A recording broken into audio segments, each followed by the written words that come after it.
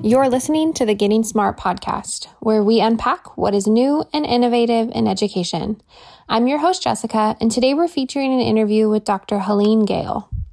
Dr. Gayle is the CEO of the Chicago Community Trust, one of the nation's leading community foundations. The trust works with donors, nonprofits, community leaders, and residents to lead and inspire philanthropic efforts that improve the quality of life for the residents of the Chicago region. For 30 years, Dr. Gayle was one of the world's leading experts on infectious diseases, leading global efforts at the CDC and then at the Gates Foundation, and finally at CARE International. Dr. Gayle's global to local story gives her a unique perspective on issues of race and class and set the stage for the Trust's attack on the racial and ethnic wealth gap. Let's listen in as Dr. Gayle talks to Tom about the path forward for Chicago and America. Dr. Helene Gayle, welcome to the Getting Smart podcast. Hi, it's great to be with you. Hey, it's good to reconnect after many years. Helene, we overlapped at the Gates Foundation like 15 years ago. Sounds like you're in D.C. this week where you had a chance to reconnect with a couple of those people. Yeah, it's been great. That experience was such an important experience, and I think those bonds will last for a lifetime. That alumni group is just some of the most talented and mission-focused people on planet Earth, right? Yeah, and I just think we were there at such a special time, too. I mean, in the early days when we were still just kind of, we had that zeal and that zest and that passion, and we were figuring it out as we went along. It was a special moment, I think. It really was. Helene, is it right that you trained as a pediatrician? I did, yeah. Why? And then you went back. You went back to Hopkins for a master's in public health. Why that focus from individual kids to populations? Yeah, and I actually did my public health at the same time as I did my medical degree, and then went and did my residency in pediatrics. So I had kind of planted the public health seed before doing my, clinical specialty in pediatrics. And I guess it comes from the fact that, growing up, I always kind of thought of myself as a activist. I was very involved in, the causes of the day, and, went to school because I wanted to have something that I could do that would, give back, if you will, and hopefully make positive social change. I went to medical school and chose medicine because I thought that health was a very tangible way that you could make a social contribution. But as I was thinking about this trade-off of individual care, I started hearing more about public health. I went and did a public health degree, but also wanted to have that clinical training. So I went ahead and did my specialty. But after I finished my pediatric residency, I felt like, having seen so many cases where individuals came in and out of the hospital or in and out of the emergency room, and the real reason that brought them there was less the individual disease and more the systems that weren't in place, or the home environment that they came from, or, the issues that we now call the social determinants of health. And I felt that if I wanted to make the greatest impact, while I loved taking care of individual patients, if I thought about my patient as communities or nations or the world, which is what public health is, then I thought that I could have a greater overall contribution and impact at a population level. So, Helene, you went on to have an incredible 30-year career in public health. There was a couple decades where you were kind of the Dr. Fauci for the globe, where you were the global expert on infectious diseases. You ran the CDC Center for HIV, sexually transmitted diseases, and TB. And then, as we mentioned at the outset, you launched similar efforts at the Gates Foundation. What a incredible experience in both of those roles, really, to take on the most challenging diseases on a global scale. don't know what the question is in there. Well, first of all, thank you for that contribution. I don't know that I ever ascended to the heights of Tony Fauci. As I joke with him, he's become the Marcus Welby of yes to the world. He has, but there's a few of us that know you were Dr. Fauci for the planet before. But it was a fascinating and wonderful opportunity. I went to the Centers for Disease Control thinking I would go for the 2-year training program. It's called the Epidemic Intelligence Service.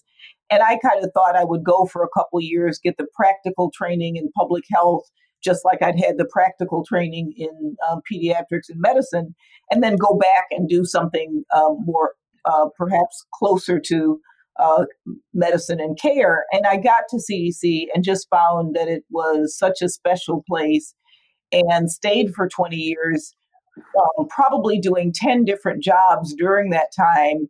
And it allowed me, I think, to really deepen and develop my skills in public health. But I also came right around the time when HIV was starting to unfold.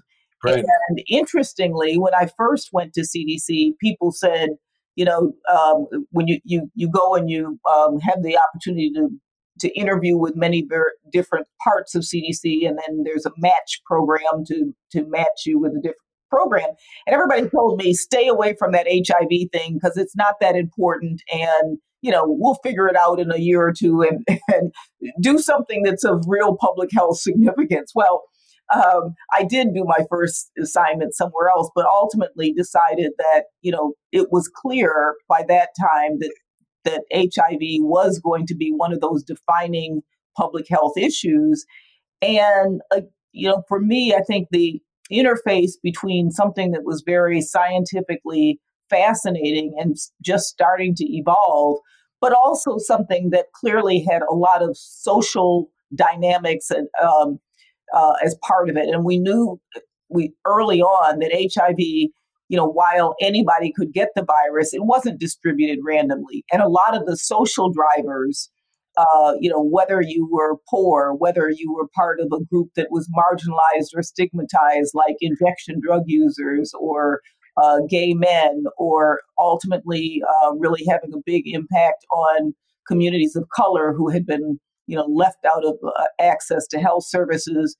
We knew that this had a real interface between risk factors that were socially determined as well as the disease itself. And then I went on to do a lot more globally, where again, that interface between global poverty and risk for HIV, gender and lower status in societies, et cetera, and that putting people at risk. I think for me, who's always had this interest in kind of society along with health, it was a very captivating issue to spend time in and have that opportunity to have a population and ultimately a global impact on preventing HIV. It's interesting that 20 years later that we now think of HIV as a chronic illness, that we still don't have a cure, much less a vaccine, but have been pretty successful globally treating it as a chronic illness. I wonder, I was thinking this morning about the current pandemic that we're facing and how you're thinking about that. Is this something that, like HIV, could be around for years to come? Well, I think there are probably some differences, but also some similarities. I mean, clearly, we have seen that it is disproportionately impacting populations that were already financially and also health-wise more unstable. But from a medical perspective, I think they're very different. This is right. A more serious condition than the flu. It's probably more like the flu than it is like HIV, a respiratorily transmitted infection. A vaccine is probably going to be found sooner than, we obviously don't yet have an HIV vaccine. There'll be more focus on vaccines than on treatment. Treatment now for HIV is really how we've been able to manage it as a long-term chronic infection. And treatment in some ways has also allowed us to further prevent the spread of HIV. So I think there's similarities, but there are also some real differences, in terms of the biology and the science of it. Would you like to add an editorial comment about how we've done as a country dealing with COVID? Oh, my goodness. Well, I think, unfortunately, we have not had the coordinated national response that something Right. like this requires. And, if you look at it, there's kind of a whole smorgasbord, if you will, of ways in which states have handled this, and the states that have really stuck to public health guidance and have listened and worked closely with the public health systems within the states or the cities, are the states and the cities that have done the best, and those who have not done as well. That said, we should not have treated this in a way that didn't have a strong national response, a strong coordinated response at the national level, and a strong coordination with, as the U.S., with the rest of the globe. And I think it's unfortunate to see this sort of lack of leadership at the national level, because it's cost us hundreds of thousands of infections and causing a lot of death and suffering on the parts of far too many Americans.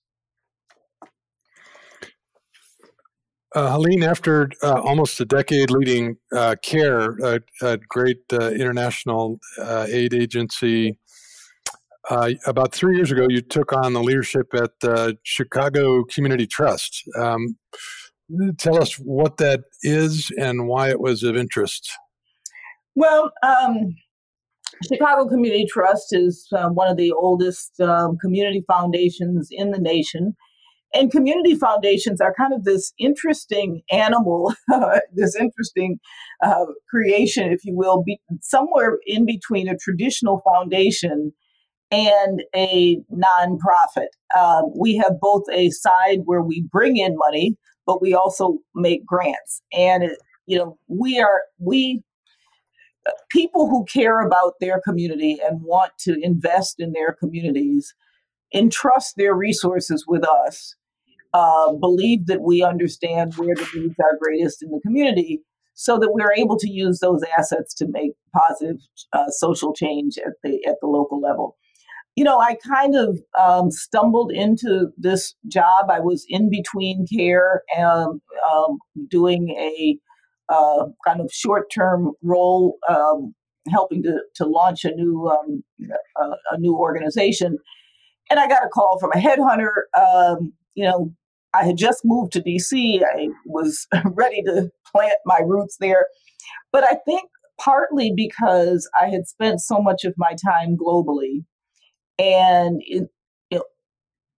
when we had the election in 2016, which really kind of shook me to my core in many ways, because I recognized how we were more divided than perhaps I had realized as a nation. And I think we were experiencing a lot of social turmoil, if you will. And so for me, I really felt, having spent 30 some years of my life focused globally and somewhat nationally as well, that being at a local level where you can get things done, where you're part of a community, would be an interesting opportunity for me as I kind of move to the end part of my career. And so, and Chicago is a fascinating city. I hadn't spent a lot of time in Chicago, but I knew a lot about Chicago. People who had come from Chicago are some of the most inspirational people, including our former president and others.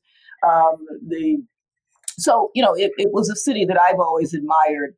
And so when I got the call to consider it, talk to people, I was really compelled by the opportunity, and really, do believe that so much of what needs to happen, so much of the innovation that that needs to happen as we rethink how we operate as a society, I think will happen at the local level. So it's been a fabulous opportunity. I love it more than I thought I would, and I'm finding it incredibly satisfying. It is one of the world's great cities. It has what might be my favorite city skyline. It's right on a great lake. It has some of the best public parks certainly in America. It's a major business center. There's a huge number of education companies and nonprofits in Chicago, so it's important to our education sector. But it's a city and a state that also illustrates the inequity in America. Illinois is a state plagued by some of the most inequitable school funding in America, where you can drive 15 minutes from downtown and be in a school that gets 50% more money than a downtown school that serves kids that are 100% in poverty. So in the best and sort of worst ways, Chicago is really an ecosystem of America.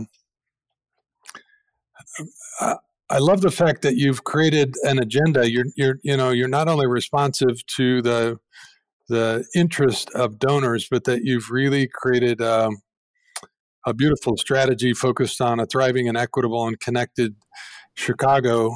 At the heart of that is the idea of attacking the wealth gap. Why did you choose that, and how are you trying to take on inequity and the wealth gap in Chicago? Yeah, and when I came, I took some time to get to know the city a bit, and think about where we might, as an organization, really prioritize and focus our resources. And, there's a lot of challenges in Chicago, obviously. You mentioned education, clearly a big one. There's a huge life expectancy gap in Chicago, probably the largest in the nation. 30 years between living in gleaming downtown Chicago and go a few miles to some of the neighborhoods in South Chicago, and life expectancy plummets by 30 years. So you live 90 years if you're downtown and in wealthy neighborhoods, 60 years if you're in Southside Inglewood. Violence has plagued the city, and you can go on, and we could have chosen one of those issues. But as you look and peel things back, it's clear that the root cause, the underlying issue, really is this sustained and growing wealth gap. And, we see between African Americans and Latinx, tenfold wealth if you compare a Black family's wealth to a white family's wealth, eightfold if you compare Latinx to white families, with white families being either 8 or 10 times more wealthy, if you will, on average. And so, underneath all of these issues is this staggering wealth gap. And, I argue that while from a social justice standpoint, it is important and the right thing to do, African Americans and Latinx community make up 2/3 of the population in Chicago. You can't hold 2/3 of your population back and expect that the rest of the city, the rest of the region will move forward. So just from pure economics, as well as, what's the right and fair and just thing to do so that families are able to educate their children, put food on the table, have healthy outcomes, et cetera, we said this was the issue where we felt we could make the biggest contribution. And so we've kind of developed a strategy that looks at 3 aspects of work. One is at the household level. How do you help to grow household wealth? And we put the focus on wealth because income, people talk a lot about the income gap, but income is a slice in time. Wealth are the assets that you carry with you, that you pass on to your generation, and that allows you to have a certain sustained type of life and life outcomes. So we, looked at how growing household wealth, which includes incomes and jobs, home ownership, entrepreneurship, and also debt, because we know that people may accumulate assets, but if you go into debt because of student loans, predatory lending, etc., you aren't going to be able to keep those assets, if you will. So household wealth. We also put a focus on driving investments in neighborhoods. A study came out recently that showed, as an example, that a single white neighborhood in Chicago had more mortgage lending than all of South Chicago, Black South Chicago neighborhoods together. And we know that lending practices, where private dollars go to develop infrastructure, et cetera, is disproportionately going to white and prosperous neighborhoods. So how do you drive not only public dollars, but also particularly private dollars, which really stimulate economic growth? And then a third component is how do you help develop community power and community activism? And so we have a real focus on how are we making sure that we are working with communities to lift up their voice, to spark action, and make sure that they're at the table when decisions are made about their lives. So our strategy is household, neighborhood, and community, and really trying to drive change at all of those levels with relatively aggressive 5 and 10-year goals. But we think if we can make a difference, and it's not us by ourselves, it's working with partners, if we can make a difference in this, then I think there's so much that will, so many ways in which Chicago and communities will benefit as a result of it. Have you seen investors step up to that agenda? Yeah, there's a lot of it. There really is a lot of enthusiasm. And I would say that, what's happened in COVID and the disproportionate impact on communities of color has kind of amplified the message that we started out with. And it has been quite heartening and sad circumstances. But I think the COVID impact on communities drives home the message of why this wealth inequality is such a foundational issue.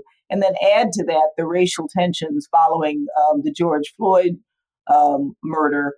I think, again, it was one of those moments that really amplified in people's minds.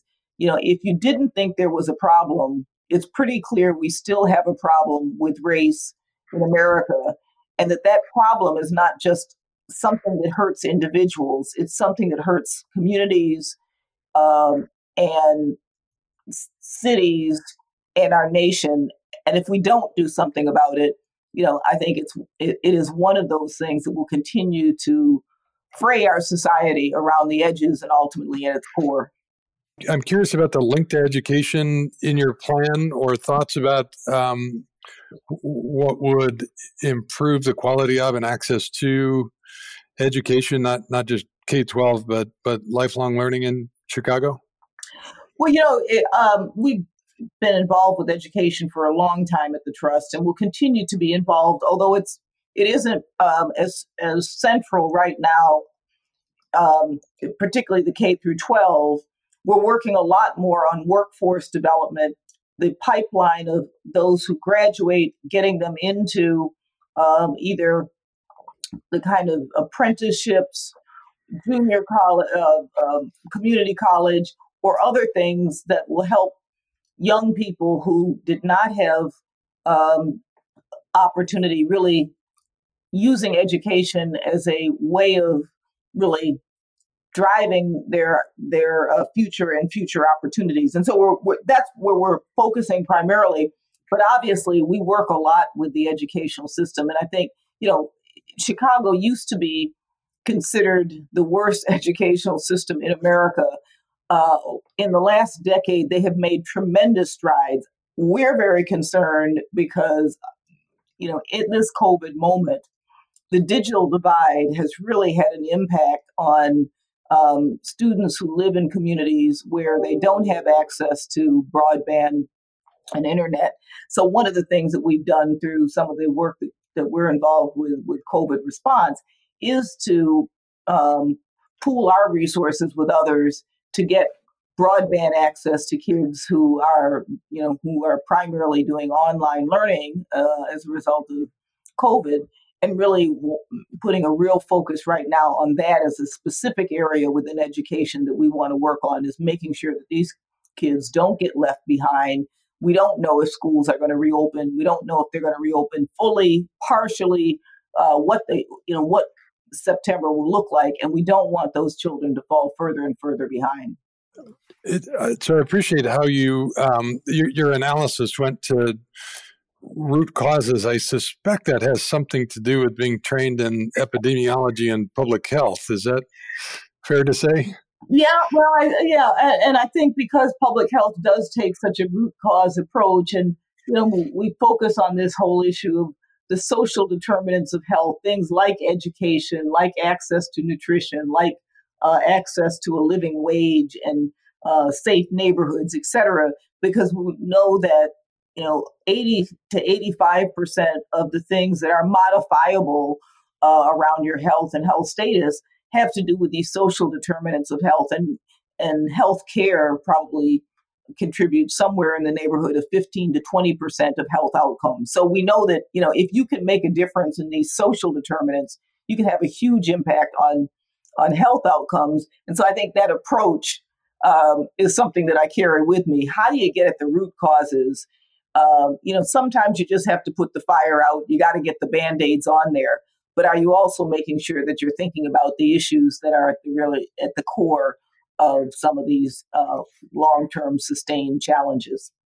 Any thoughts? You mentioned schools reopening. Do you have any thoughts about how that ought to be orchestrated?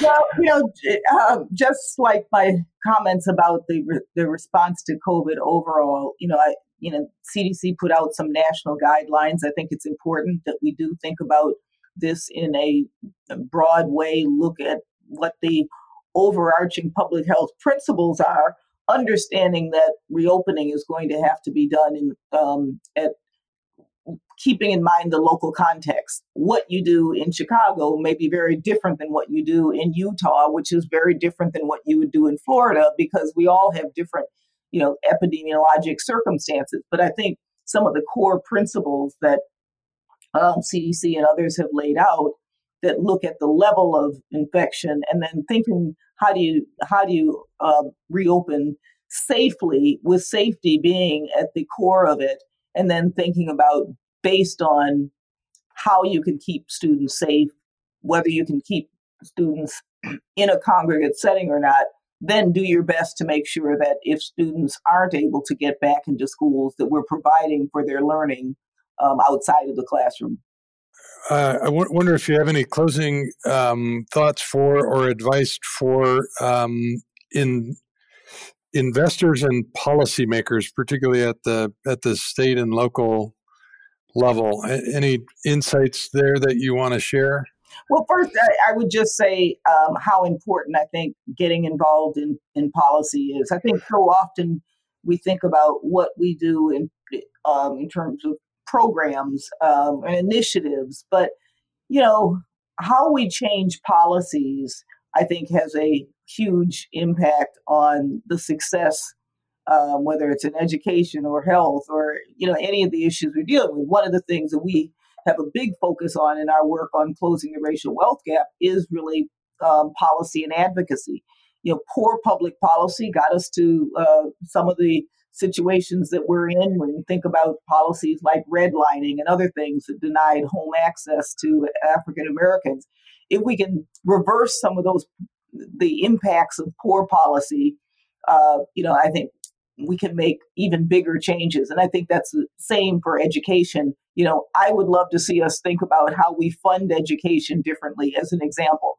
I think there's a lot of things that can be done that could make a big difference in how we provide so that all children have the opportunity to have access to a high quality education, no matter where they live, no matter how high or low their property taxes are. I think it just should be a right in this country that children have equal access to high quality education. We really appreciate your focus on the wealth gap. I just think it's really a smart strategy that aims at root causes. It's a long-term view and a long-term fight, but the focus on growing household wealth and catalyzing neighborhood investment and then building this collective power, this collective advocacy it seems like a super smart strategy. Congrats on your initial success there. Thank you. It keeps us busy. It's a great city and better, I think, because you're there in the fight. So, Dr. Helene Gayle, we appreciate your 30-year contribution to public health and your recent efforts to make Chicago a better place to live, learn, work, and play. Thank you. My pleasure. Thanks for being on the podcast. My pleasure. Thanks. Good to talk to you. A big thanks to Dr. Gayle for joining us on this week's episode. We appreciate her global contributions to limiting the devastating impacts of infectious disease and for her recent commitment to transforming opportunity in Chicago. For more on community development in Chicago, be sure to listen to episode 253 with Leah McIntosh, where we explore the Lawndale Miracle. I've got that linked in the show notes for you to make it easy. All right, that's it for today, listeners. Before you go, make sure you rate and review this week's episode and hit subscribe. For the Getting Smart podcast, this is Jessica signing off.